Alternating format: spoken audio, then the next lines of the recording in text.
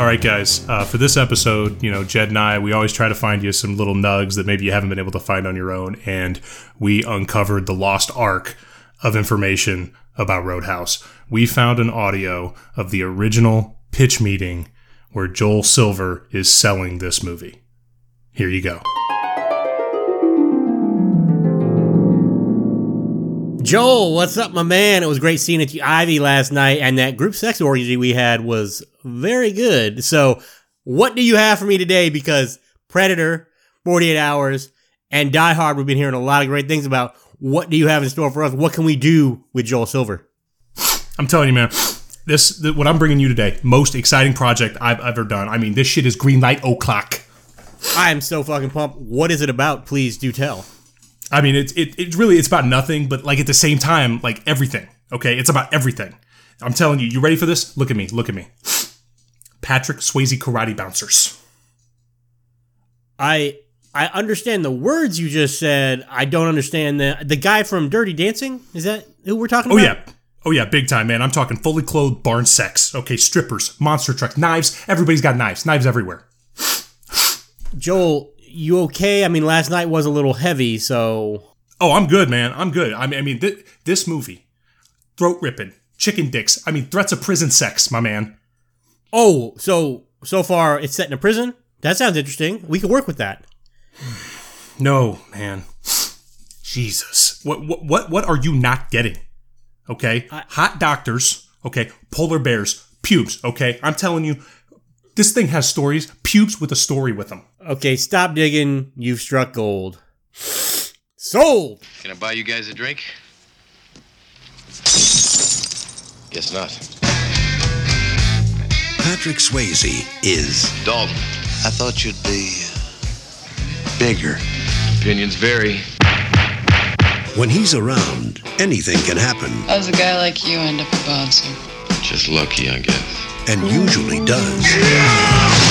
If somebody gets in your face, I want you to be nice. Don't be rude! Ask him to walk, but be nice. Help this gentleman to the door. Until it's time to not be nice. So says the fighting philosopher. He may be hard to handle. I keep talking, you're gonna go off thinking I'm a nice guy. I know you're not a nice guy. But he's easy to like. What's the matter, Dalton? Don't you like women? The worst I ever had was wonderful. He's not what you'd expect. I thought you'd be bigger. But there's one thing you can count on. He's the best friend a good time ever had. You guys tired? Doc, I'll get all the sleep I need when I'm dead. This is my town. I'm not afraid of him. I guess you'll be having that fire sale now, all right? You got your hands full, kid. I just think I'm looking at a dead man. Patrick Swayze. For that line of work, I thought you'd be bigger. Gee, I've never heard that before. Roadhouse. Welcome to Cigarette Burns. It's Cole and Jed. We have a very special episode today. We are going to discuss Roadhouse, the 1989 classic that didn't become a classic until several years later when it gained momentum on cable TV.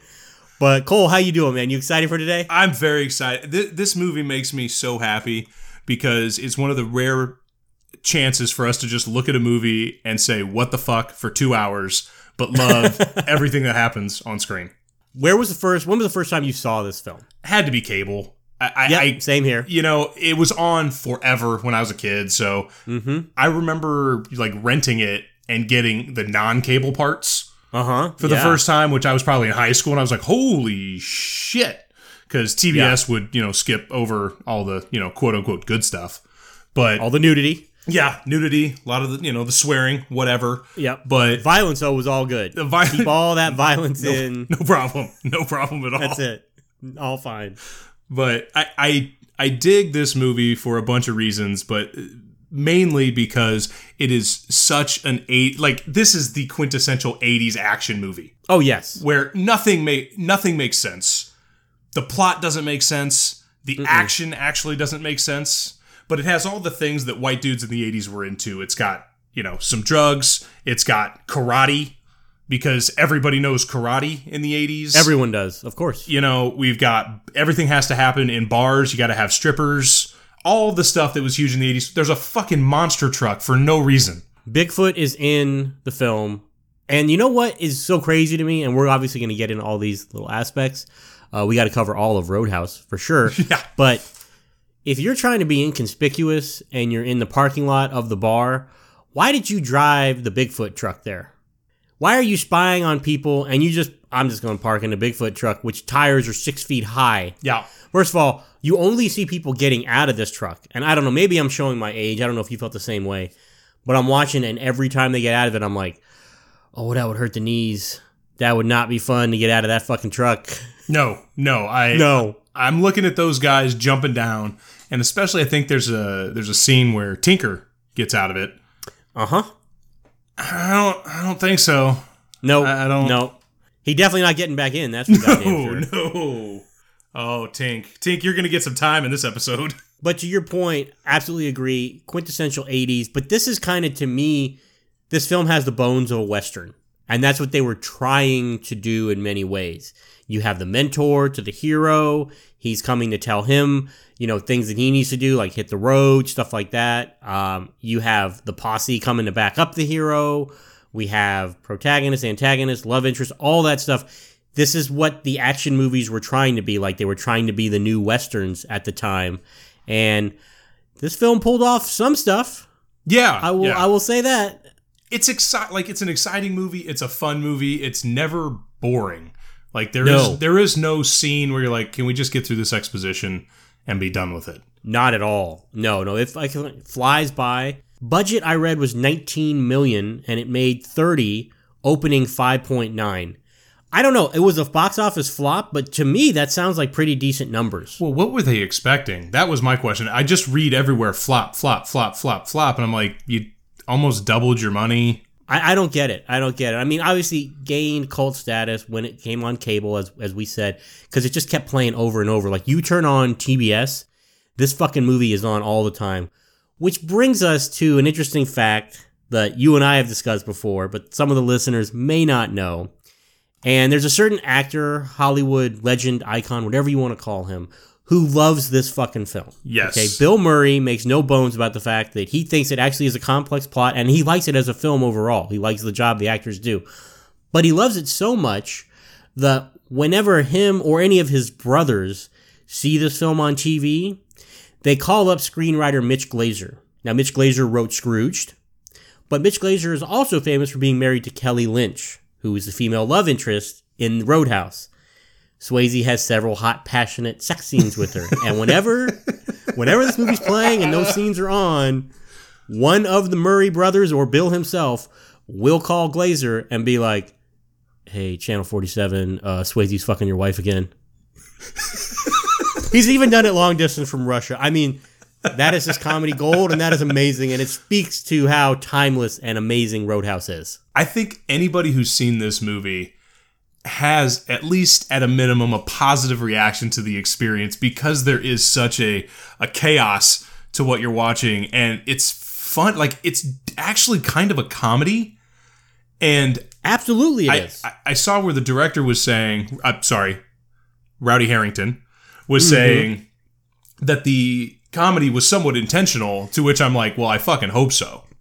Because if you were going for straight drama in this movie, you failed miserably. Well, the fight scenes, I mean, are insanely hilarious, and they're meant to be cartoonish, it seems like. I think I read something where he said they were modeled after, like, Keystone Cop battles. And it's totally the way people getting beer bottles thrown and just, like, all of a sudden hitting their head, and they're very cartoonish, but I think when it needs to get serious, like, your final battles, it totally embraces that. And, I mean, look, I just want to give a quick shout out to action star and kickboxing champion Benny Urquidez, who trained Swayze. I think the guy had like 11 fucking black belts. Yeah. He's qualified. A kickboxing legend from LA. Just ridiculous. Trained David Lee Roth, John Cusack, and Duff McKagan, so don't fuck with those guys. Right. Been in a fucking ton of action martial arts films. That's why these fight scenes look so good, especially the one-on-one fight scenes, because they're really entertaining. Yeah, they're heavily choreographed and they're skilled. But I did see where he said at the end of the movie, he was like, "Yeah, I think Swayze could actually be a competitive kickboxer." And I'm like, slow your roll. I respect what you're trying to do in order to drum up press for the movie. But yeah, Swayze's got a bum knee, and I don't think he's going to go far in a professional kickboxing tournament. But before we start breaking down the movie as a whole, let's talk about who made it. So we have Rowdy Harrington, who directed it. You probably have never heard of him. And after this, he did Bobby Jones' Stroke of Genius, a golf movie about Bobby Jones starring Jim Caviezel and Claire Forlani. And then nothing else. That's pretty much it. Well, hold on now. Hold on. Okay. He also has a story credit on Bobby Jones' Stroke of Genius. He did Striking Distance with Bruce Willis. Also co-wrote that Bruce Willis film. But my favorite is he did the Best Gladiator movie, or the best film called Gladiator, with Cuba Gooding Jr. and James Marshall. Also about fighting and boxing. I don't even want to engage in this conversation. In all seriousness, have you seen that Gladiator movie? No, I have not. Oh my God, you got to watch it. It's so bad. It's Karate Kid with like boxing, but Cuba Gooding Jr.'s in high school with James Marshall's character, and Cuba Gooding Jr.'s just like boxing on the side. Brian Dennehy is in it, R.I.P. R.I.P. And this is a crazy fucking movie, but that's actually the first Gladiator I'd seen, mainly because it came out in like 92. Sure. And the Russell Crowe Gladiator knocked him out till later. But he was also the black and white panda on Mr. Rogers' Neighborhood. Fun little fact. Wow. Deep. Yeah. You went far deeper into research for this movie than I did. But here's a couple of things that kind of blew me away. The writer, R. Lance Hill, this really was pretty much all he wrote. Uh-huh. But the director of photography... Oh, yeah, Dean Cudney? Yeah. Oh, yeah, all the Back to the Futures. Oh, yeah. Apollo 13, Jurassic Park. This is why this film looks pristine. And then the score was Michael Kamen. Two-time Oscar nominee Michael Kamen. And I do, without any sort of sarcasm, admit the music in this movie is really good. Oh, the music's amazing. It's one of, if not the best part, it's one of the best parts of it. And the soundtrack, I saw music supervisor Jimmy Iovine. So they were really heavy on the music, and they really wanted it. Now, you think it's a good time to discuss one of your favorite people and musical artists that's ever existed? Absolutely. Take it away. Let's talk about Mr. Jeff Healey. Okay, so Jeff Healey plays Cody, the blind guitarist and lead singer of the in-house band at the Double Deuce, which we will break down the absurdity of that statement in a minute. Jeff Healey, an actual musician, Canadian blues musician, who is incredibly talented. I encourage everybody to go out there and listen to as much Jeff Healey music as you can find. He was blinded as a child at like 18 months old. He was obviously blind his entire life. He died at the young age of 41. And he had a big hit, and I think a lot of you will have heard this song without having any idea who did it. But the hit was called Angel Eyes. You will be hearing it at the end of the episode, I promise you.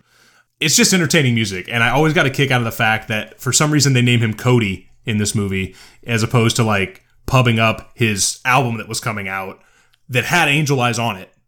That album came out in 88. But they give him some speaking scenes, and they actually make a character out of it, and I'll be honest, I love Jeff Healey. So that's my Jeff Healey minute with Cole.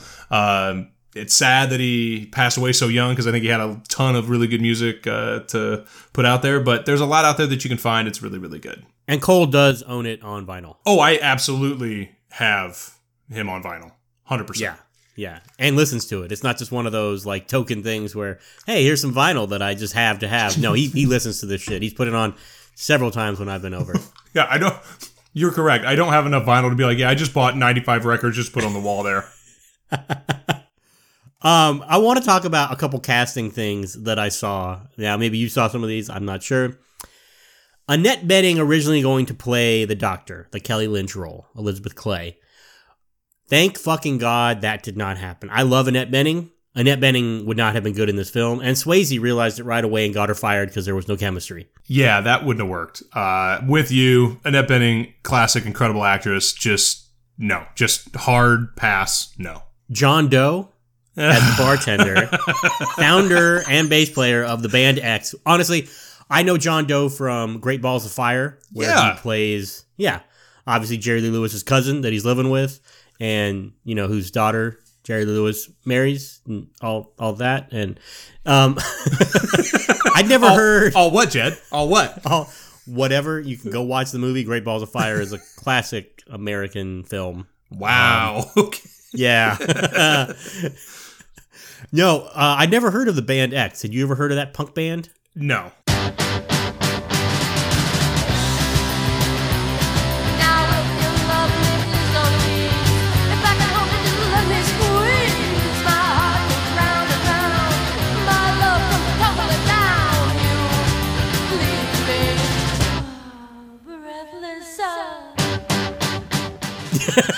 The fact that John Doe is associated with a punk rock band is insane to me, not only because he's in this movie, and he's in Great Balls of Fire, he's in Pure Country, he's in a million things, which I can't understand because he is objectively terrible. See, I'm staying, and you're going. Oh, look here, chicken dick. Like, what? Now, I didn't hear you say that. Well, I'm saying it now. Jesus Christ. Oh, my God. There were no take twos in this movie. Zero. No. You can't have them. You can't have them. I don't know where that 19 mil went, but it did not go to extra film for extra takes. Explosions. It went for explosions that woke up neighborhoods. Okay. Red West, who played Red Webster, evidently he was part of Elvis's crew, like the Memphis Mafia, like totally friends with him. Maybe that's why Wesley says, Elvis, play something. Maybe that's an inside little nod. I don't fucking know, because at no time in the movie is Cody referred to as Elvis other than that scene by Mr. Brad Wesley. I want to hang out with most of the people in this movie, especially in 1988, but there's nobody I want to have a beer with, get drunk with more than Red. No shit. The crazy shit he's going to talk about. Totally underutilized in this film. Yeah, he's good too. Actually good. Then we have Ben Gazzara, which I do want to talk about for just a minute. And I think we heard at the beginning of the episode the pitch, the original pitch. We got that audio. We got that from Joel Silver. But he skipped the part where he said, "I need a villain, and we're going to have it as Ben Gazzara, and he's going to be a tough guy." Yeah. What? How is Ben Gazzara kicking the shit out of dudes? I don't. He's not. Yeah. I don't get it at all. I feel like for Ben Gazzara, he looks back on this, or he did when he was, R.I.P. Ben, but he looked back on this as his version of Obi-Wan. In terms of Alec Guinness was in many, many classic films, great actor. Everyone knows him as Obi-Wan. Yeah. Ben Gazzara in many Bogdanovich films, in Cassavetes films, had a huge career, just great character actor over the years. People know him as two things. They know him as Brad Wesley and Jackie fucking Treehorn. And because they know him as Jackie Treehorn, that's why I have it on good authority, the Coens love Roadhouse. Yes. They have to, right? I don't think there's any modern filmmaker, though, that could have grown up in any era that Roadhouse was popular or on cable and said they don't like it. Like, I can't fathom somebody saying, yeah, Roadhouse, what a piece of shit. No, Roadhouse 2, that's a piece of shit. That is an absolute piece of shit. God damn it. But yeah, Gazzara, he plays prick to perfection, in my opinion, but he's not tough. No. Like, having him beat up that guy who's a miserable coward or whatever. Yeah, I'm sorry, boss. Yeah, I just. Doesn't make sense to me. What does make sense to me is him dressing up as a poor man's Belloc and singing Frank Sinatra songs or whatever in a shitty Mustang and weaving all over the road. That makes sense to me. I'm happy you brought that up, because every time I watch that scene, I'm like, okay, Brad, you feel like you own the town, you can swerve for whatever reason. If there's a Mack truck coming down the road, your ass is getting out of the fucking way. Okay? It's like stupid. What a stupid flex to have. Yes. Okay? I don't get it. His jeans tucked into the most metrosexual boots for even today that I've ever seen. The fashion as a whole, like, do you want to talk about the fashion of the film real quick? Let's get to the fashion, because we can't go through the rest of the movie and not talk about the absurd clothes, the picnic, the picnic dress for Kelly Lynch. The Italian tablecloth that she was wearing. We've got Swayze with the suede jacket, sweater vest for sex time. That was an interesting play. Layers during sex was an interesting call, okay? Then we've got the karate gi shirt tucked into the jeans. So it's like he has a mullet, and then he has mullet clothes where he's like, I'm ready for karate up top, but then I'm obviously business cash on the bottom.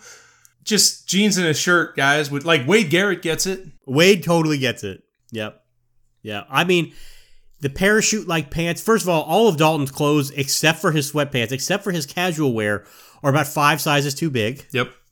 Don't understand that. Has that deep V that he has with the layers, and then you're like, can't go deeper than that. No, I can. Karate gi V is an even deeper V, where it's basically like the bottom of the V is where it gets tucked in.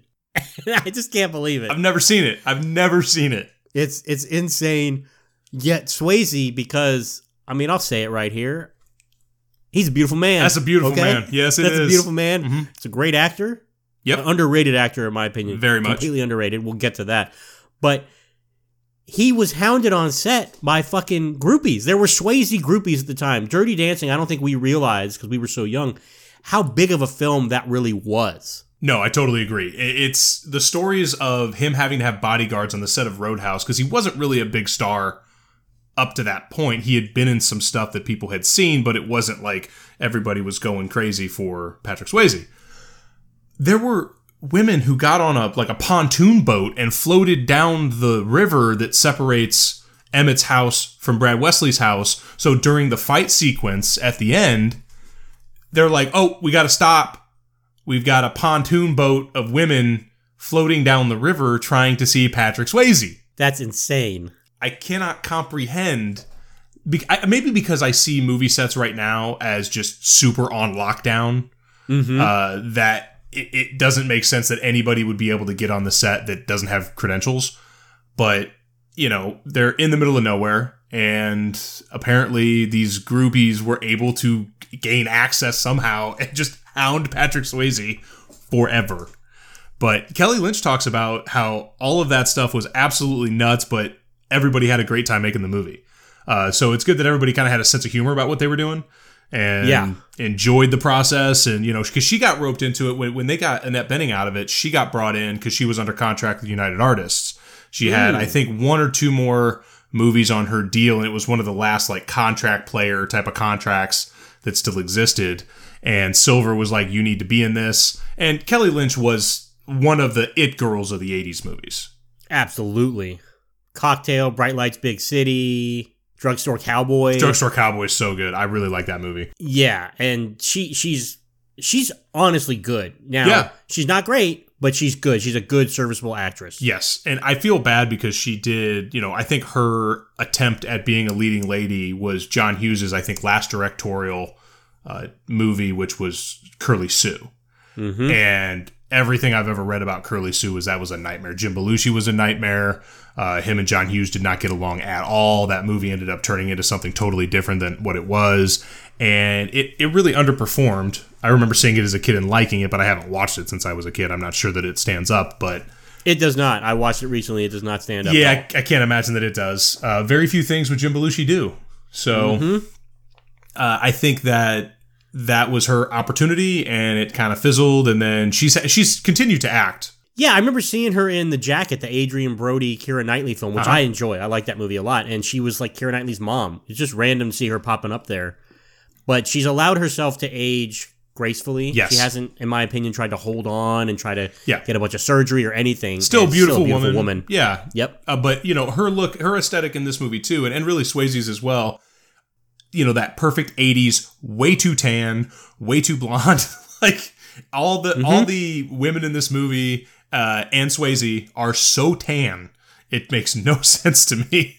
It doesn't at all. But none of that stuff matters. Like, the movie's not trying to make that matter. It's going for a very specific aesthetic, and boy, does it achieve it. It absolutely does. The look and feel of it, it feels grimy at times. It feels dirty. When you actually get into the Double Deuce, you're like, this looks like a piece of shit bar. It looks like exactly.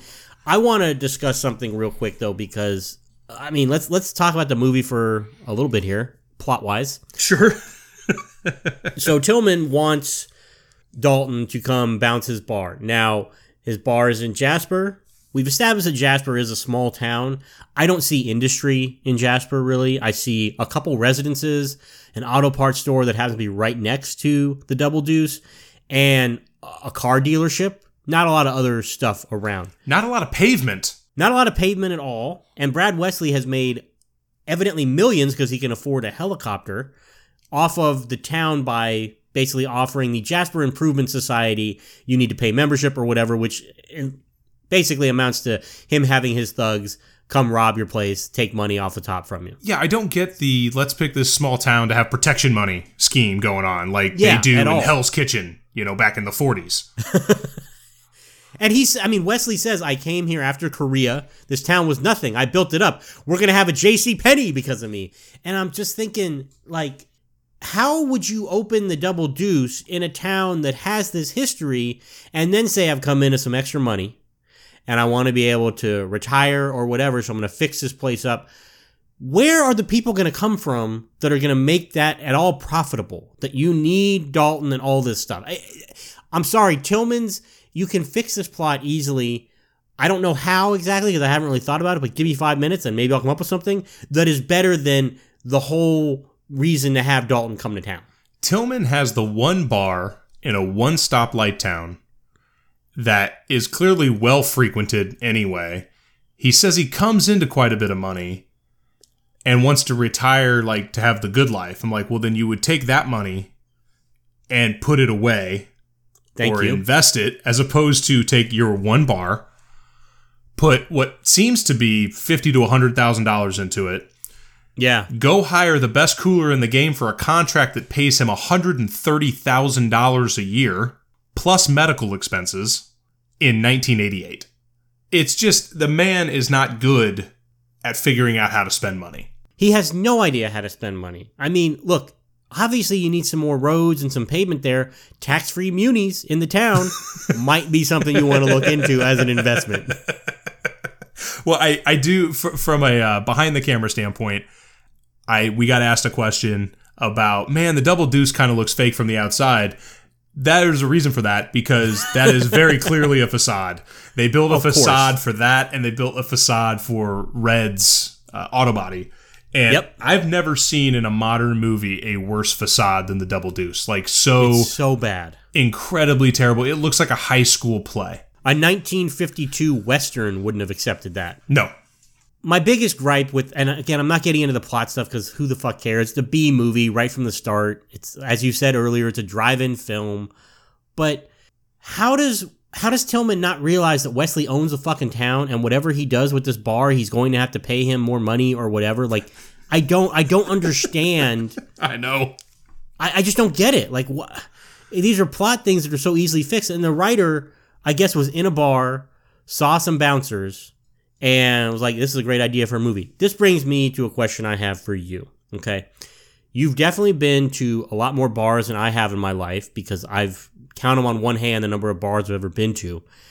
Have you ever seen a bar fight, and have you ever seen a bouncer get into it with someone? Yes and yes, but rarely. I've seen like 2 bar fights, and I've seen a bouncer bounce a couple of people. And is it anything like what we've seen in the film? There are not full-scale psychotic fights where people have murderous intent. That is not what I've seen.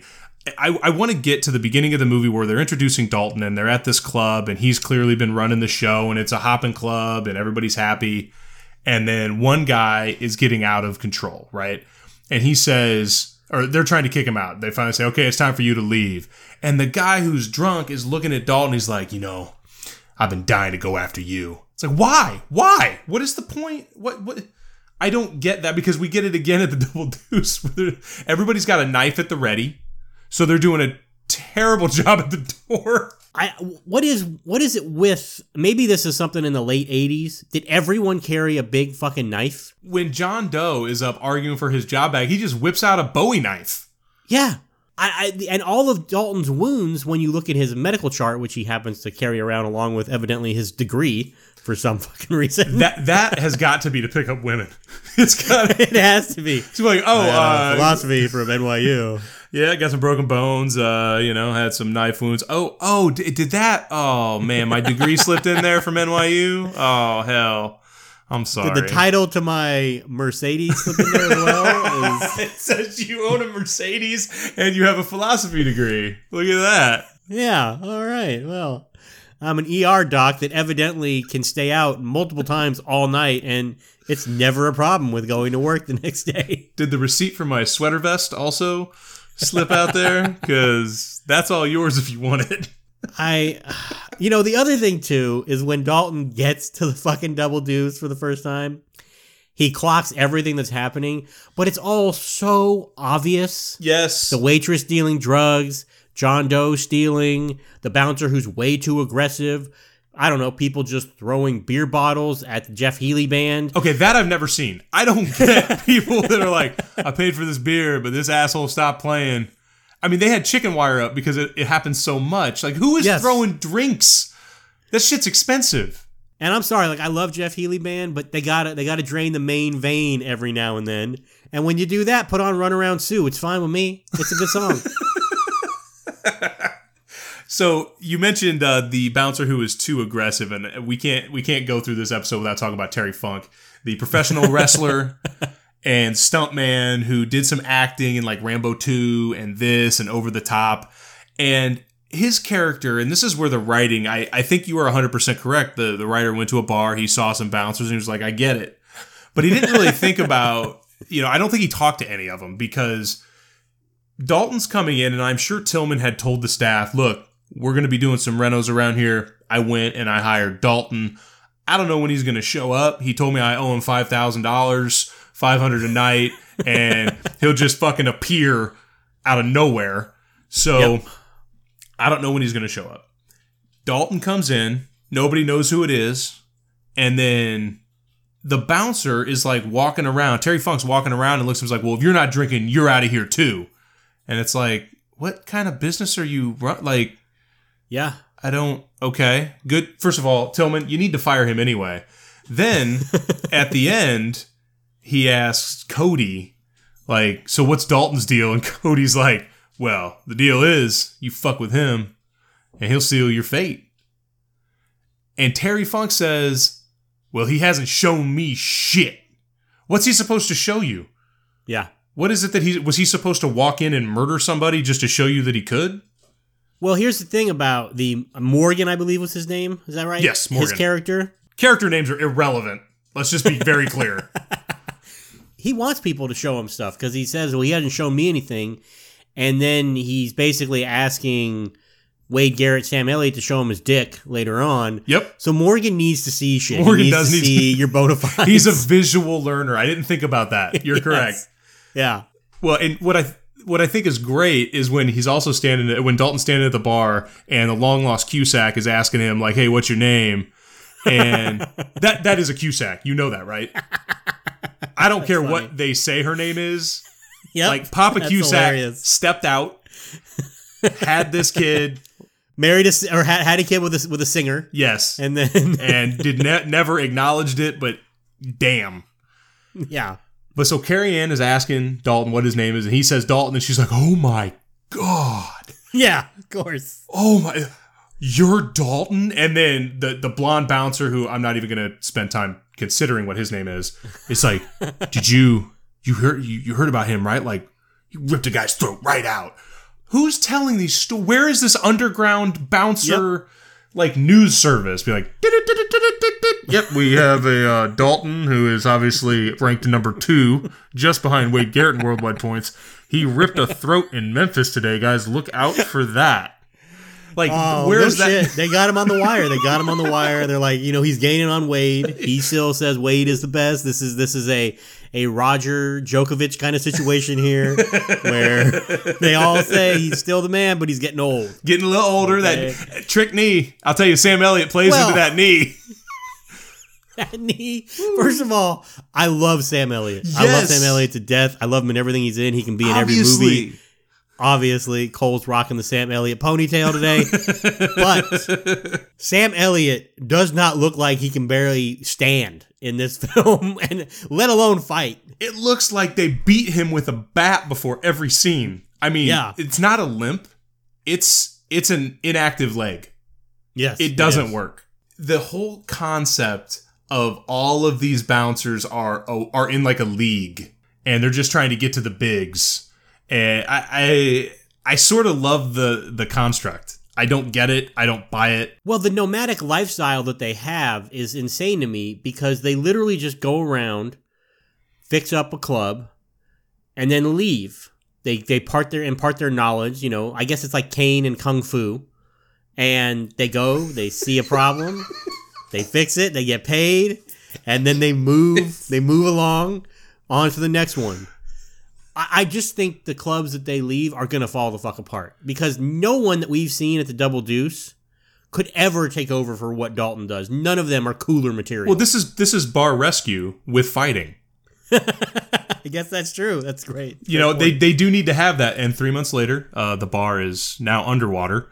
They have 4 deaths a week. That's not great. But the blonde guy also, when he's like, did you see what Dalton just did when that kind of first fight when Dalton introduces himself and he gives his rules? All you have to do is follow 3 simple rules. 1, never underestimate your opponent. Expect the unexpected. 2, take it outside. Never start anything inside the bar unless it's absolutely necessary. And 3, be nice. Come on. If somebody gets in your face and calls you a cocksucker, I want you to be nice. Okay. Ask him to walk, but be nice. If he won't walk, walk him, but be nice. If you can't walk him, one of the others will help you, and you'll both be nice. I want you to remember that it's a job. It's nothing personal. Uh-huh.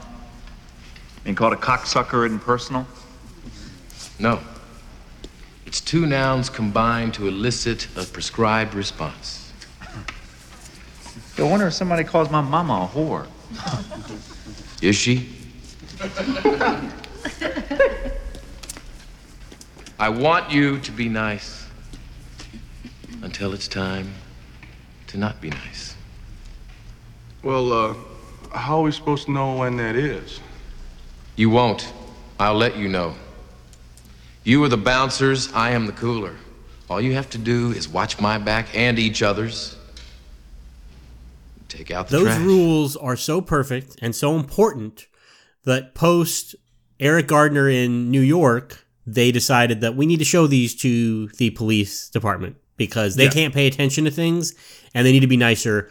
So we live in a country, I just want to say, and I'm not trying to get political or anything, where Roadhouse is used as a guide for police. Yeah. And I think that and by the way, I saw that same article and I sort of researched it to make sure that it wasn't a satirical article. I was afraid that this was like an Onion type of report. Yeah. And no, police departments are using this philosophy, which on its face is a good philosophy. The problem is the rest of the movie is predicated on the fact that we are going to see how quickly we can break every single one of these rules. Yes, absolutely. And when I say we, I mean the hero of the movie. He does not spend the movie showing how these rules lead to the correct result. He goes and says, oh man, you gotta be nice, you gotta take it outside. Fuck it, I'll smash this guy's face in here, that's fine. And then, I killed one guy in Memphis, it's killing me. Oh, I want to get laid, I'm gonna murder everybody. That's just... everyone. Everybody's gonna die now. Well, I think I boiled Dalton's philosophy down to these 3 things. Obviously, I want you to be nice until it's time to not be nice. I want you to exude quiet strength. Be that kind of stoic figure there. When the first 2 fail, just kill every motherfucker you can. Kill them all. Just kill them all. Rip them throats.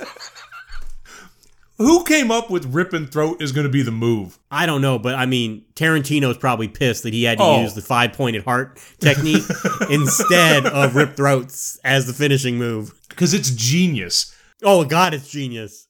The esophagus can't eat, starve to death. And in one of my favorite movies, MacGruber, when that's his movie, he's like, oh, I got 3 in a row. That's a turkey.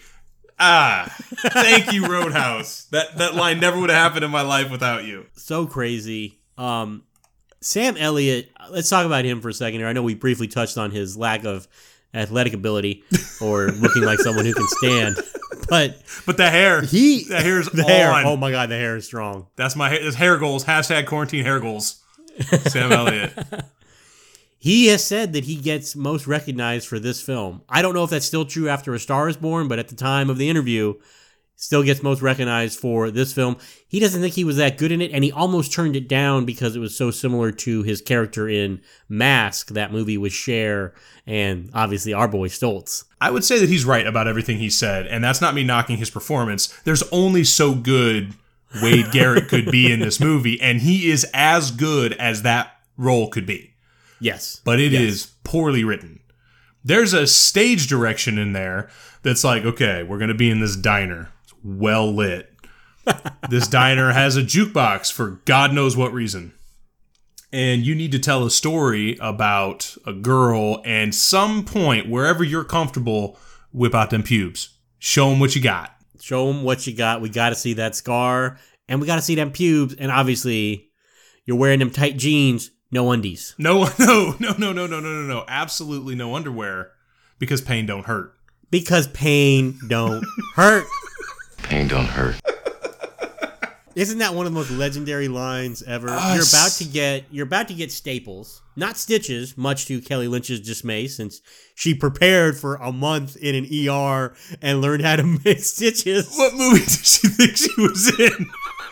I'm sorry, Kel. What is the deal here? I mean, did you add that preparation to everything that you did in this film? Were you with Swayze for hours just working on, when you pin me and I have my dress on, this is how it's going to work, you know? When I read that, because I saw it and I almost fell out of my chair. Oh my God. But when she does the staples, she doesn't even clean the blood up at the end. When he stands up, she puts the bandages bleeding everywhere. I'm thinking during that month of learning how to do staples, they'd be like, okay, first things first. We're going to clean the wound. Uh-huh. Now, after we put the staples in, or we put the stitches in, if any blood has continued to run, we're going to dab that with some isopropyl or other cleaning agent. Yes. But when Patrick Swayze stands up and she's like, all right, you're all set. You got your bandage on. There's about a quart of blood going down his side. And I think that's why she might be working ER at the Jasper Medical Center and not over at Mount Sinai or, UCLA Health or anything like that. He's had a lot of wounds. He's a bleeder, in my opinion, because that knife wound in Bandstand and that club in the very beginning, I mean, that thing is bleeding like crazy. Maybe that's what knife wounds do. I haven't had one. Well, but yeah, because he's a human that has blood in him. I don't think he's bleeding any more than usual. It seems like it's a little profuse. I don't know. Tinker got in there. Tinker got in there. Tinker did get in there. That's true. Because everyone has a gigantic Crocodile Dundee knife that they just bring with them everywhere. And Tinker being somehow a physically imposing figure in this film. Why? I'm sorry, but Wesley's band of henchmen is the most eclectic group of pieces of shit I've ever seen. So Tinker, as a very quick aside, played by the actor John William Young. And I just want you to know that currently John William Young is an acting teacher. Oh, all right. Good for him. In case you're in the neighborhood and are looking for some acting classes. And how many times has he started a class with, okay, so imagine this. There's a polar bear. And the polar bear is about to fall on you, but you have 10 seconds to get out of the way. You don't. You decide that you are going to shoot the polar bear. It's going to fall on you, which evidently, after all the violence that's happened, that's going to be what takes you down. Go. No, I just assume he teaches nothing but stage combat. That's his specialty. That's probably true. Yeah. But, speaking of the bit actors, because as you said, it's just a cavalcade of morons that make up the henchmen in this movie. But we also have the bar patrons. And part of the reason that there's such horrible, horrible acting, and I mean that from the bottom of my heart, is that most of these people are just stunt people. because every fight, there's one punch thrown, and then it's like instantly all 80 people on screen start fighting, throwing tables, breaking chairs, all kinds of shit. But it's got to be a top 5 worst line read in the history of Hollywood, and it's courtesy of Michael Wise. Are you kidding? No, Michael, are you kidding me? Exactly my response. Every time I watch it. I know I would suck in a movie, yes, but I wouldn't be that bad. Yeah, we would both be awful. But absolutely awful. I feel like the director really hung him out to dry. Rowdy, cut. Let's just regroup, take a breath. We're going to run it back. Maybe a little more like a human this time. You know, something tells me Rowdy was more concerned with what he was going to be filming right after that line. Yep. Maybe focused on that a little bit. Yeah, there is the 80s required gratuitous nudity that comes out of nowhere for zero reason whatsoever. Yeah, and that brings us to Julie Michaels, who plays Denise, the blonde bombshell. I mean, the woman has had a very interesting career because she is not only in this film, which she does a fine job for her role, which is to really do nothing but look to sexy be nothing but be beautiful. Yeah, exactly, which she can do in a stellar job at. She also beat the shit out of Keanu in Point Break. Yep. She was the woman in that. So she turned into a stunt woman. She did not fall into the trap of, I'm just going to be the hot girl for whatever the 5 years I can until I age out because all of a sudden I turn 23. Right. She became a stunt woman. She has a career. She's been in a ton of shit. So shout out to Julie Michaels. Like really, she really got what she wanted out of Hollywood and out of that life. But what is Wesley doing with her? She's like the trophy that he kind of hands out.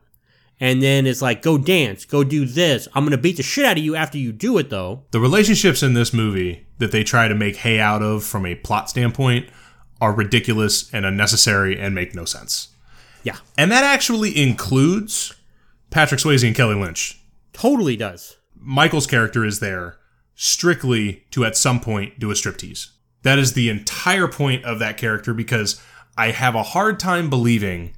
Like, when she goes up to Swayze and is like, would it shock you if I came up and said, let's go to my place and fuck? Well, it would surprise me with the psycho that's right behind you that's going to grab you and then go beat you up that you would come and say that to me. That part is, that part's a little weird. And it's all nonsense and stupidity, and it's, we got 4 minutes, well, let's do a striptease up here, where in every other part of the movie, when a girl gets up on the table to dance... Patrick Swayze's like, get him down. But in this one, and I get that Brad Wesley's in there and he's got his henchmen in there and he's like, let her dance. But Swayze's like, well, I mean, may as well watch this one. Cody, play something good.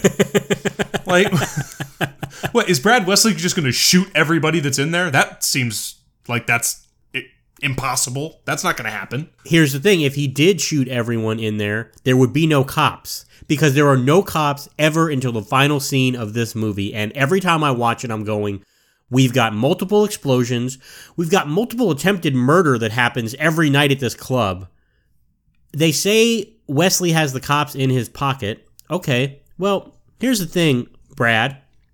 If you want to own this club, or if you want to own that business or whatever, because it seems like the only thing that generates revenue, I don't see anyone in Red's auto parts store ever. Right. And I rarely see people driving new cars, so whatever they're buying from the Ford lot is not the greatest. So why don't you just get the club shut down, and then you can buy it on the cheap at auction or something like that? You own the police, evidently. Why are the police never there, Cole? I got a slightly practical reason. I don't think it's that they're never there. I think that they're just really far away. This is a town. Again, this entire economy is set up on 965 people as of the 2018 census. So it probably is less. There's not that much to go around, and small municipalities like that rarely will have a local police force. So it would either be a county sheriff or somebody who may not be patrolling the area, and by the time a fight in the Double Deuce is over, they're probably just getting there. You wouldn't send one guy undercover or something? I don't know. If you're having all these, like, Doc even says, well, you know, they send a lot of business my way. Maybe the police take notice of all these wounds that are coming out of the Double Deuce. I don't know. Maybe there's a place we need to clean up. As Wesley said, bad element over there. Bad element. It's true. You are correct. God damn, he's a sadistic fuck. Like Gazzara, he does a great job. He does. As inciting this hate and being this sadistic, maniacal piece of shit human being character. Yeah. And I think it's because he's in the movie going, I am so light years ahead of every other actor in this film, and I've done so much more, that this is just Ben being Ben. Yeah. This is him going in and just dunking on everybody who's in it, and nobody can, not even Swayze. And I think Swayze is a very good actor, but this is early in his career, where I think this is a movie where he's trying to apply some craft that he's been picking up in the last few years, but the script really isn't there. I mean, there's one good line from Emmett. It ain't the money, you understand, but if I don't charge you something, the Presbyterians around here are likely to pray for my ruination. How does $100 a month strike you? Fine. You can afford that much? If it keeps you in the good graces of the church. Ain't it peculiar how money seems to do that very thing? Okay, that's genuinely good writing. Like, I love that line. I chuckle at that. It's a good delivery. It's a really good little scene. But Gazzara is taking the same shit dialogue that everybody else has and is honestly fantastic in the film. Like, I don't get why, even at the end of the movie, though, like, Swayze can kill all these other guys, but is struggling fighting Gazzara. Look, this is the same problem I have with, like, Commando. Yeah. At the end.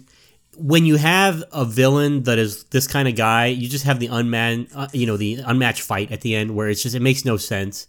Obviously, the fight with Marshall Teague with Jimmy is the fight that we're waiting for, and that's the one that we get to, which we're going to go over that whole sequence because it's amazing. But I want to also quickly talk about another plot thing. So, Wesley, well, let's just let them tell us what he provides for them. And Mr. Tillman may own this bar, but the liquor he serves is supplied to him by Brad Wesley. Pat McGurn is in the employ of Mr. Wesley, his uncle, not Mr. Tillman. You see, I'm staying, and you're going. So the liquor is somehow coming from Mr. Brad Wesley. Yeah. But there's no other way to get liquor into the town, evidently, but then Dalton makes a call. He knows the guy. How hard is it to get alcohol delivered? Go to Sam's Club. Whatever. I just don't. And then obviously we got Wade Garrett coming in. He's got to help save the day because Dalton is getting the delivery of liquor, but these guys are like, no, we can't have you have any liquor. Again, Wesley, you own the town. You want them to shut down? What are you trying to do? What is your goal here with it? Do you want to buy the place? Because you can get them shut down real easily. Yeah. You own everything. You're a moron. Yeah.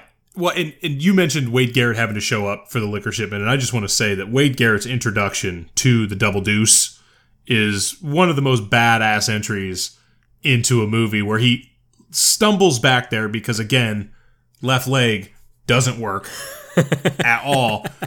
But he starts fighting, and he's just like looking at him. And when you kick somebody and then look at them and go, hurts, don't it? Yeah. When you have the nuts to comment on the fight you are in, that's next level. That's where Wade Garrett's still ranked number one. James Dalton, which, yes, guys, his name is James. You can see it on his medical file. James Dalton, a close number two. Named after Dalton, Georgia, I believe. Yes, I did see that. There you go. I also saw something, and this is what I love about, either IMDb research or people just writing like 15 things you didn't know about whatever, is they tried to make like all these connections between the names that were in this movie and other people, like either in the South or whatever. I'm like, yes, there was another person named Emmett. That's not a connection. I'm sorry, that doesn't make any sense. Well, I also think it's funny. Andy Dalton, I guess his teammates call him not Red Rocket, but they call him Roadhouse. Yeah, no, they don't. No, they don't. I read that, but I don't think that's true. But I read it. Something else interesting. So I guess the fans of this film, I'm not making this up. I read this. It was actually on AMC's site. Super fans of this film, which you and I probably would be considered. Absolutely. Call themselves Roadheads. I'm not going to do that. I'm not either. I'm not touching it. But that is the thing. Evidently, it's out there. Oh, yeah, I'm not going to do that at all. But all right then. Yep. To all you Roadheads out there. Keep on keeping on. I also enjoy in this film the 80s idea of the impractical weapon. We see a lot. We talked about the knives. Everybody's got these huge knives. I mean, hell, one guy with Dalton's first night there working after he gives his speech, he's like, all right, guys, let's open up. And then there's a dude there with a fillet knife, like to fillet fish. That makes no sense. We've got pool cues. Yep. In heavy use. We've got the boot knife. Very impractical. I've never understood, and this is something that this isn't just Roadhouse. Like Kingsman uses this. This has been throughout kind of movie history. This either the spring-loaded or the screwed-on boot knife. And all I think about is how many times I've like tripped over carpet in my house and like nicked my own ankle with my other foot. I'm like, it's just.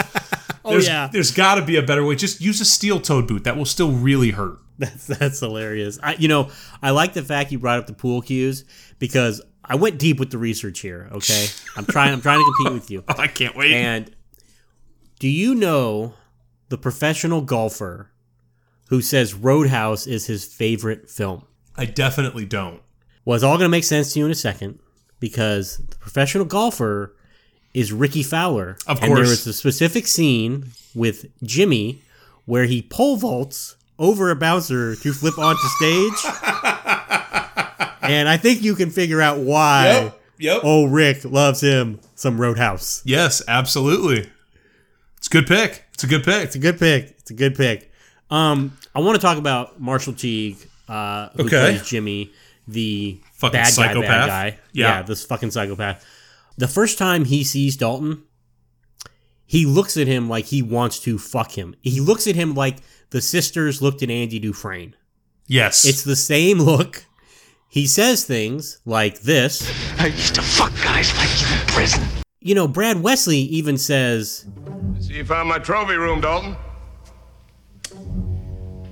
The only thing that's missing is your ass. There is an odd fascination with Patrick Swayze's ass in this movie and about doing things to said ass. So there's an undertone of homosexuality throughout this film that I just think is very interesting. The film has layers, it has depth, it has a lot of that as well, okay? Everyone wants to fuck the Sways.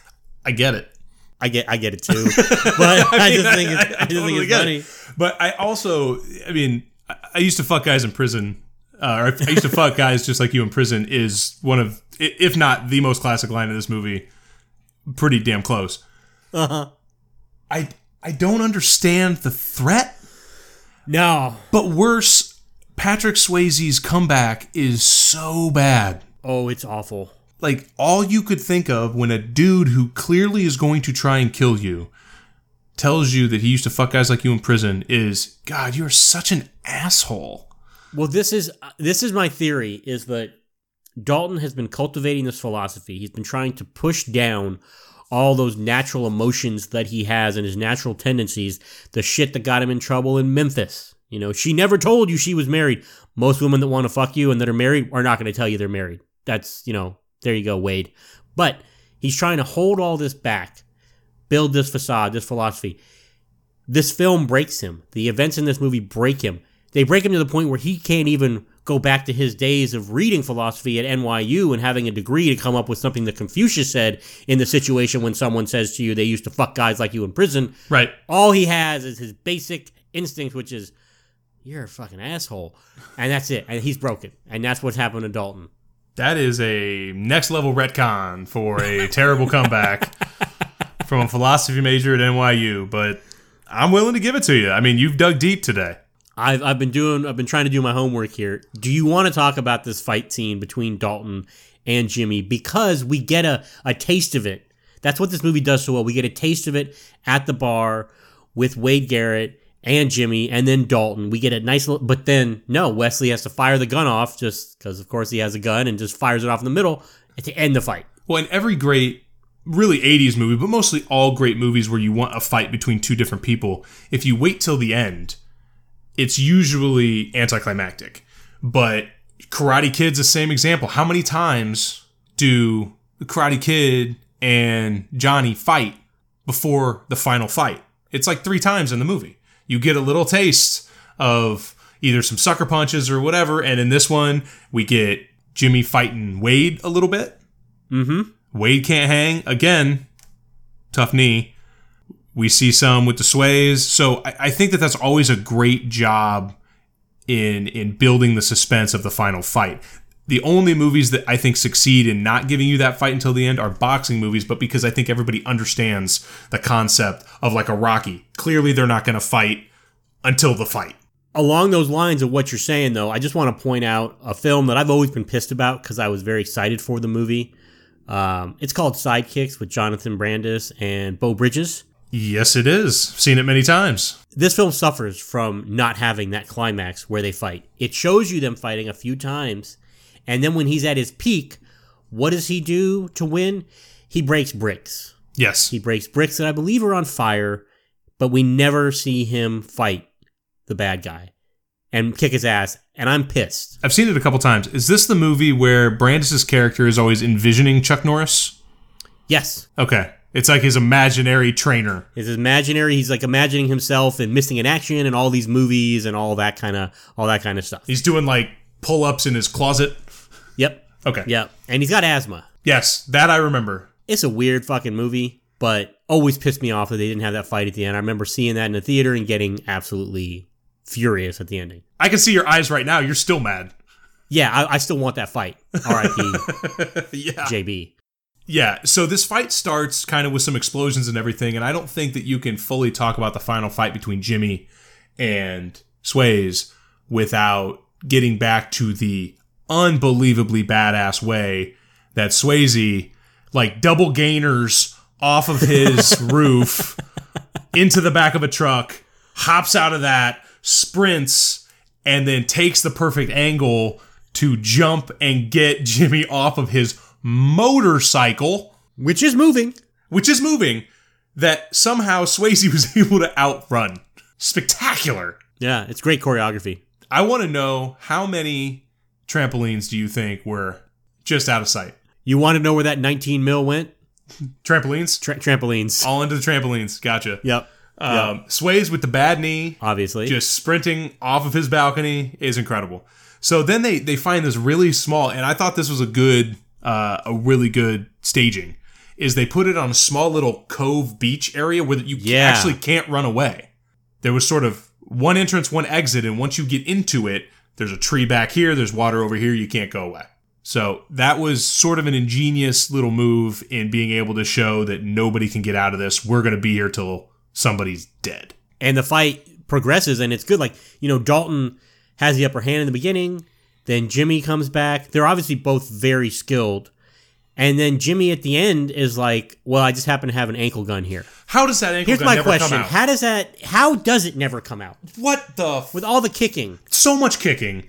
I've got an ankle gun, and we've got... Okay, we should set the scene just a little bit. When they get there, we've got greased up Swayze in the sweatpants that he was doing Tai Chi in. Because he was also training. He was training in, earlier, where I'm wondering, like, why are you training? What do you, like, just fucking leave. We're going to talk about the Wade Garrett. Yeah, obviously we're skipping a bunch of plot. If you guys want us to really get into the plot, shoot us an email and we'll call you. But like, or watch the film. Yeah, Wade is totally right in this whole film. Like, why are we not just leaving? Yeah, we gotta just cut and get out of town. Just like, what? I still, even after at the end of the movie, spoiler alert, he wins. Brad Garrett goes away, or Brad Wesley goes away. Brad Garrett probably does too, but whatever. Well, they do have that one like 9 foot tall guy. That could have been Brad Garrett. That could have been Brad Garrett. Totally. I don't know what the win is for Dalton. The win is that he has to always win. Here's the thing that makes no sense about Dalton's philosophy to me is nobody ever wins a fight. Do you ever lose? No. So do people just tie? I don't...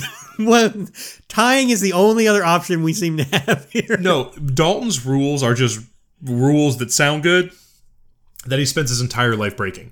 So in this fight, it's a really... I think the fight took like 5 days with Jimmy to actually film. They were really going after each other. There's an anecdote about how Marshall Teague really didn't like Patrick Swayze, which I'm like, fuck you. But through filming this fight, gained a lot of respect for him. And they apparently got this trust together where they were like, no, seriously, you can improvise a little bit, take some shots, hit me. and Marshall Teague picked up a log that he thought was a prop log, and it wasn't, and broke a couple ribs. Isn't the first time you get hit by that, don't you yell, cut? We got a real log in here. We're going to need... Yeah. We're going to need the set decorator to come back. Yeah, if you don't mind. Something got fucked up. I'd like to do a little biff here and act like I'm getting hit. You don't actually have to hit me with a log. It's going to be okay. But the having the gun, pulling the gun out, I'm going to shoot you. Why are you going to take 10 seconds to shoot him after you say it? Just shoot him if you're going to kill him. If that's what you want to do. Enough time for Dalton to lift his leg and kick the gun out. And then we get the finishing move of all finishing moves. Literally rips his throat out. Rips his throat out. Like, it's insane. I can't even... I'm like trying to do it to myself, and I realize that I'm not going to go through with it, but like, he's got to have... No, I wouldn't.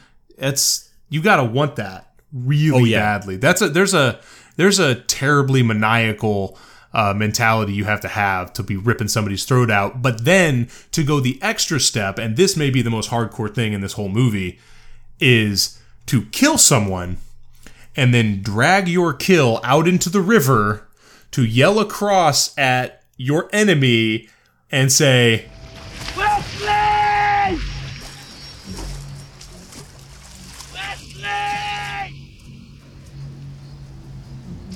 Fuck you!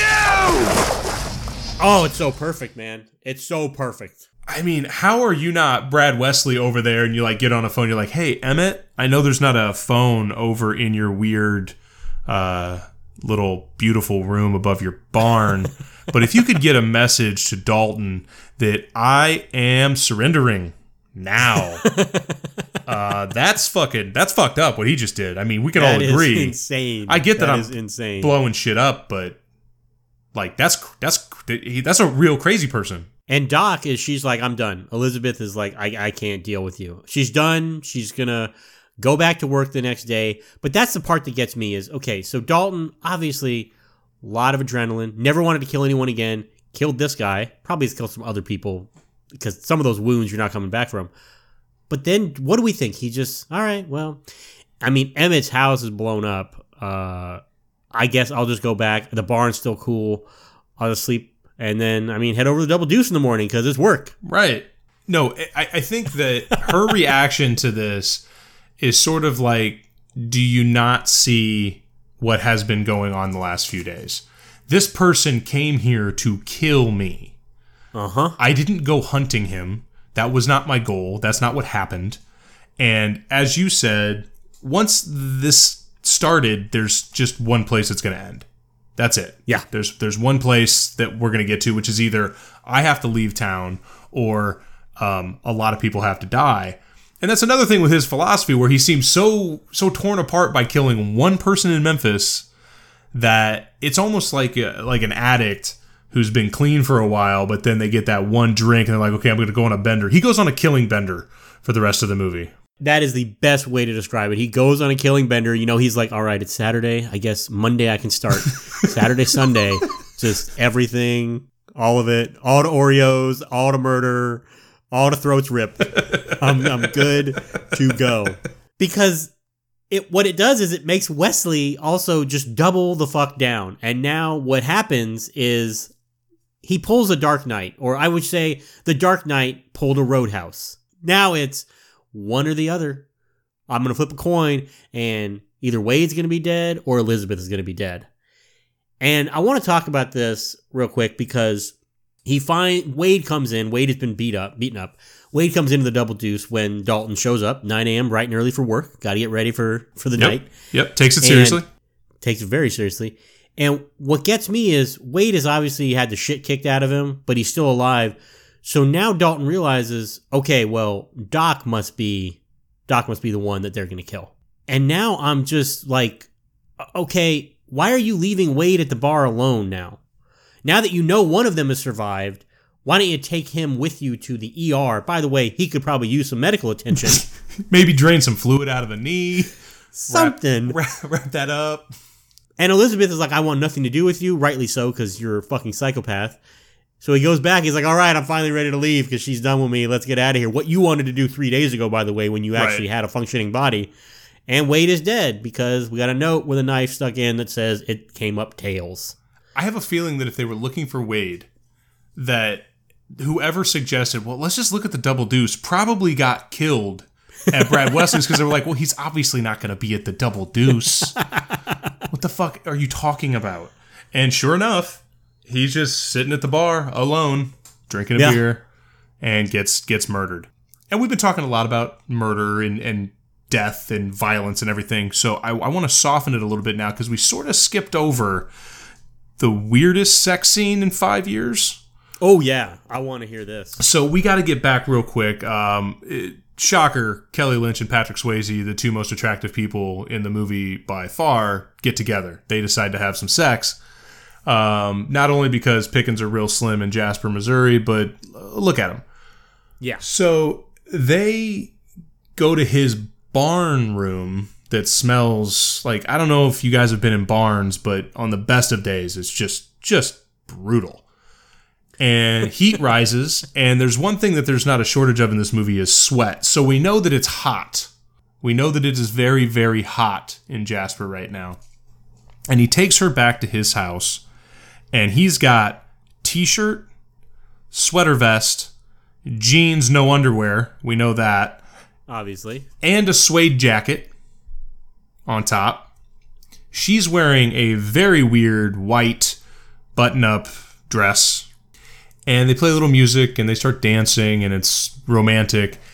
And then they've never slept together, okay? And this wasn't like a quick thing. They played it as a slow build, romantic, shall we call it, lovemaking, as opposed to just getting down. But they don't even take their clothes off. He just puts her up against a wall, still has all of his clothes on. She still has all of her clothes on. And they just start having sex on the wall. Looks super uncomfortable because that's a rock wall. Yeah, it is. That looks like that would be painful. And I don't understand, like, no undressing, like, very little kissing. I'm not saying they need to have some elaborate love scene. It just made no sense to me that is how this love scene, which is shockingly the only love scene in the movie, blows my mind that that's the case. Yeah, that's very true. It is. Besides the guy trying to sleep with underage girls real quickly in the back of the bar at the beginning. Yes, you could be my Saturday night. So that whole sex scene blows me away. Then we cut, and she's naked in bed. He's naked sitting out on his veranda or his balcony or whatever. And she gets up and goes and sits with him. So we get, the required 1988 rated R nudity. Of course. It's just so it makes no sense to me. And to top it off, and to add to the weirdness, when they fuck again on the top of his veranda or whatever, his little balcony thing, well, obviously Wesley is looking on because he is so infatuated with whatever the fuck Dalton is doing. He's just creeping over there, just looking, because Wesley is in love with Elizabeth. And this was one of the plot points that didn't make a lot of sense. They said that Wesley kind of went crazy after she left town. Right. Wesley's got to be 25 years older than her. At a minimum. And it's just, again, okay, it's all good. It's funny because, I don't know, sidebar here. We've been trained to kind of, with movies, to not bat an eye at this kind of stuff. But then I watched the recent season of Ozark, and there is a much younger character who hooks up with a much older character, but the roles are reversed than normal. The female is much older, and the male is much younger. And it's jarring, and they play it on the show as being jarring, and they reference it numerous times as being jarring. It's never referenced the other way as being jarring, though. No. And it's just like, oh, you get a pass. It's just one of those crazy things that it's like, let's get rid of that norm, and let's just, whoever wants to be with whoever, just do that. Yeah. And let's not let it be so distracting. Yeah. And that's another, you brought up a good point with that plot point being both weird and unnecessary, because they sort of make Doc feel like the win or the goal is, okay, yes, I got to win this fight to get Doc, but she's never in the equation. It's never about her, which is good. Like, it shouldn't be about her. But it's weird how the movie's like, oh shit, we needed a love interest in here, and Carrie Ann just ain't gonna cut it. Because I did read that, and I not only want this, I need this. There is a 3 hour and 20 minute director's cut of this movie. Are you kidding? 3 hours and 20 minutes. So that's an additional hour and 20 of whatever they decided to cut out of this movie, because while I'm glad they don't have less than what they have in the theatrical cut, you could cut 20 minutes out of this movie pretty easily. Oh, yeah, for sure. Apparently, Carrie Ann got cut a lot out of the movie. So it sounds like she had a bigger part. So I'm wondering, I don't think there would have been any sort of a love interest thing there. I think it would have been her kind of crushing on Dalton. Yeah. But I need that cut, man. So anybody out there who can find that cut, you guys hunted down JFK, Reckless Youth Force. This might be a tougher ask, but if you can find that. All I know about Mr. Rowdy Harrington, based on his Wikipedia, is that he has directed several films and lives in Montana. That's the extent of my research that I was able to find on Mr. Harrington. So he may just have that cut and he may just watch that nightly with a bottle of scotch. I don't know. I don't blame him. That's a good life. Yeah, Montana's beautiful. 3 hours and 20 minutes of Roadhouse. Montana's beautiful. A lot of people realize Montana's beautiful, and that's why it's so pricey these days. So don't even try to get something in Bozeman. You would be crazy to think that you could do that. But anyway, that's another sidebar. Discussion for another time. See, that's what makes, people say that those are our best podcast episodes where the jokes are all inside and in no way related to what we've been talking about. Pain don't hurt. The fact that Wesley is willing to destroy the entire town and evidently all sources of his income just to defeat Dalton is insane to me. You know what I don't understand, and this is the 80s, so I guess drugs are a thing at that point. Why is he just not a drug dealer? I don't know. That would explain all the money, everything, because I really honestly watched this movie thinking, where's he getting all that money? Yep. I mean, it could be some oil money, could be like, I just don't get where his income comes from, which makes his motivations so absurd to me. I agree. So I just think, especially it being the 80s, just going, oh yeah, no, he's the guy who supplies all the coke and all the pills to everybody. That woman who was dealing at the bar definitely works for him, and there's a whole thing. And that would be interesting if Dalton took down the drug syndicate somehow by taking him down. Well, that's whoa, that's Roadhouse 2. Whoa, now. I don't want to venture into the fan boat territory. Guys, okay, there's a Roadhouse 2. I don't want to spend too much time sullying this episode with discussions of Roadhouse 2, but it exists. It's out there.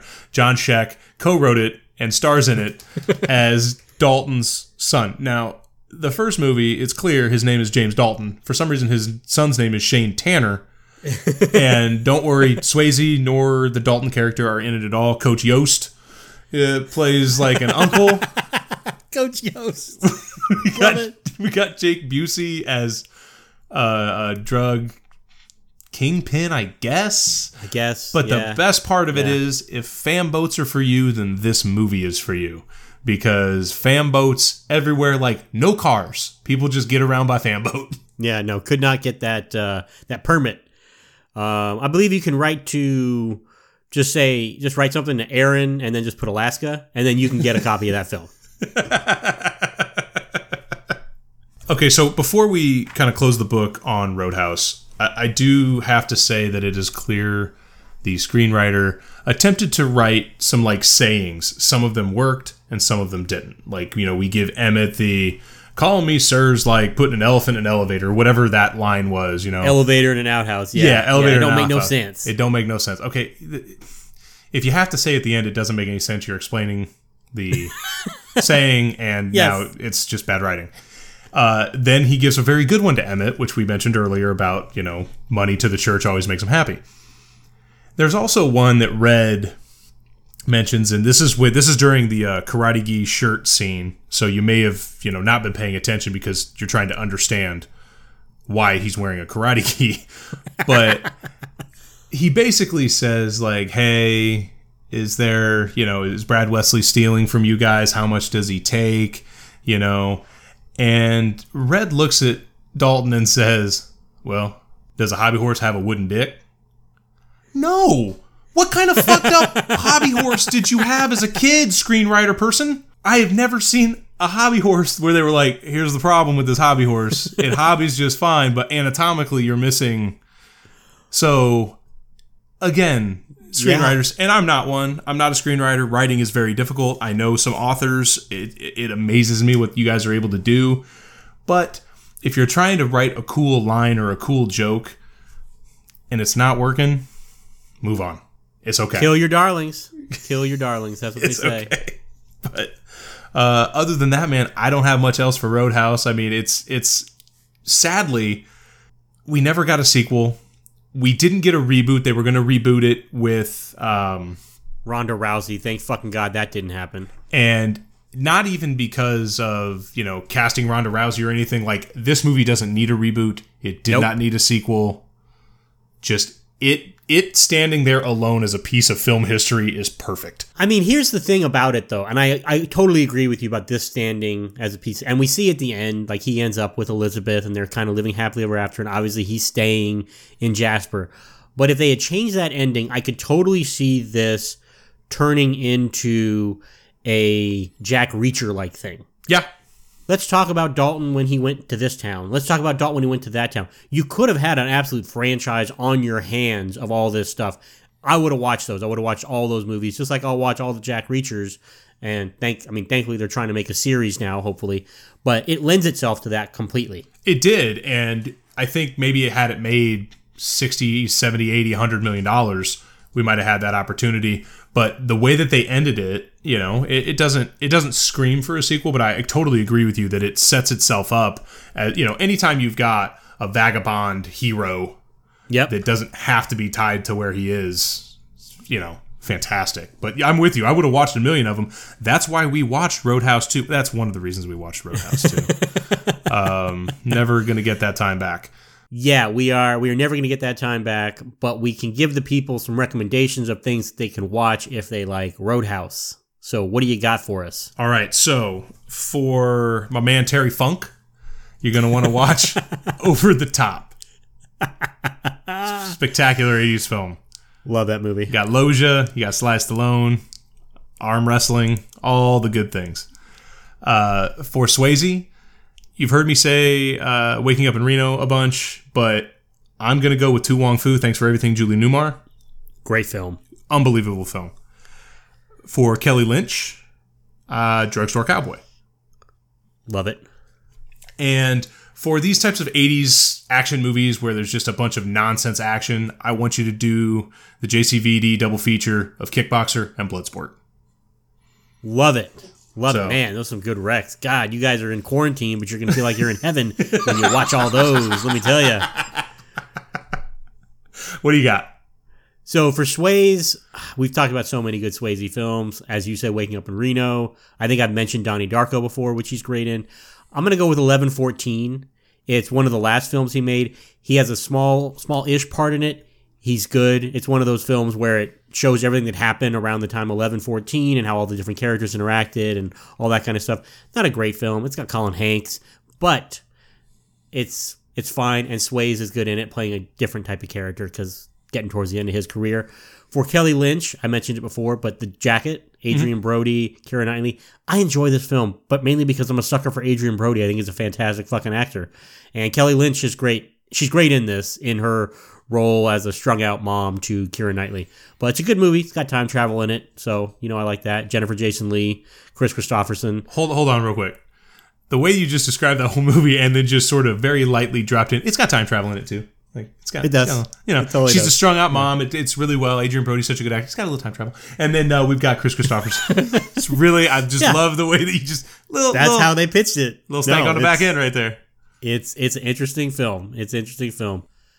But for these types of films, and you went the JCVD route, so did I. Of course. I tried to find a JCVD one. I've seen pretty much all his movies that he had back in the 90s. I loved all his films.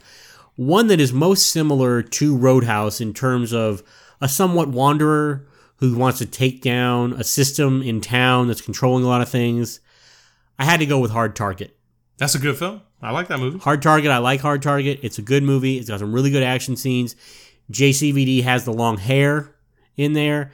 And you get, as a bonus, you get Wilford Brimley doing a Creole accent. Yes, you do. And so you can't beat that. I mean, that's just a good time. Hard target. Great film.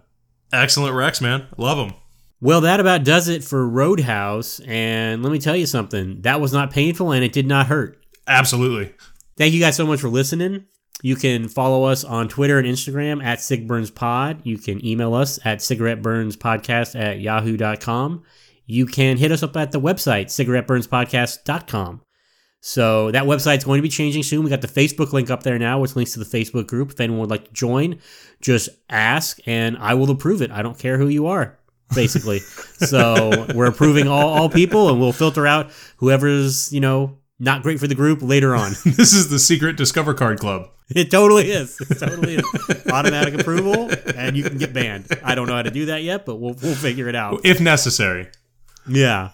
But anyway, thanks so much for listening, guys. And anything else, Cole? No, man, this has been great. I had a blast with this movie, and I hope you guys enjoyed it. We'll see you later. Later, burners. So Swayze runs, boom, tackles the guy off the motorcycle. Dude's like, "You're dead, bro." Comes at him. Swayze ducks, scissor kick. The guy has Swayze's head, and he says, "I used to guys like you in prison." By the looks of this guy, this is not consensual sex we're talking about. We see bad guy had a gun the whole time. He's like, "I'm gonna kill you the old-fashioned way." Swayze's like, "Not this time." That subtext, he doesn't say that. Bypasses the gun, hooks the arm, back to the secret move he used before to kill somebody. He feels so bad about it, but this time he has to do it because of self-defense. Takes the esophagus out of the neck area. You can't eat. You'll starve to death. And that is Roadhouse.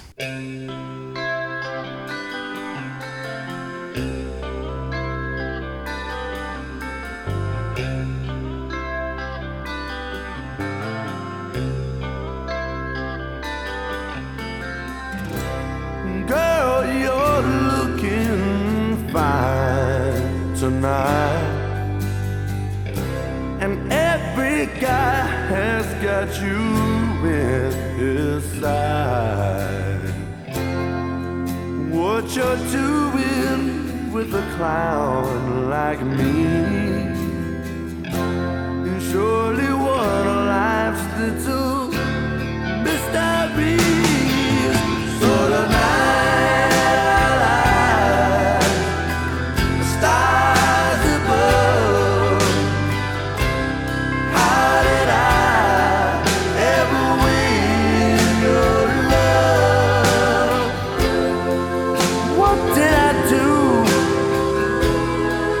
What did I say to turn your angel eyes my way?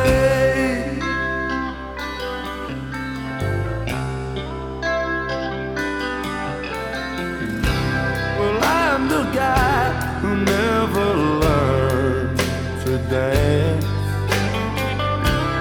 never even got 1 second glance. Across the crowded room was close enough. I could look, but I could never touch.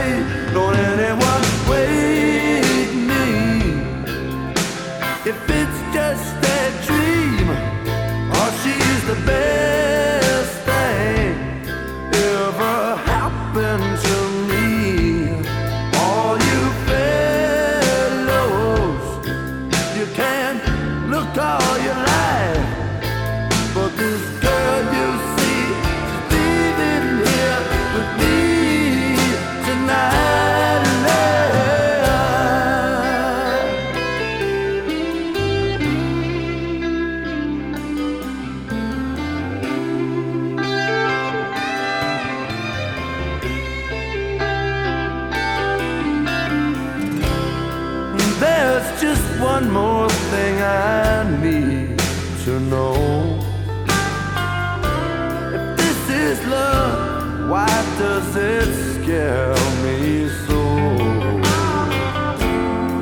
It must be something only you can see. 'Cause girl, I feel it when you look at me. So tonight I lie, the stars above. How did I ever win your love? What did I do? What did I say to turn your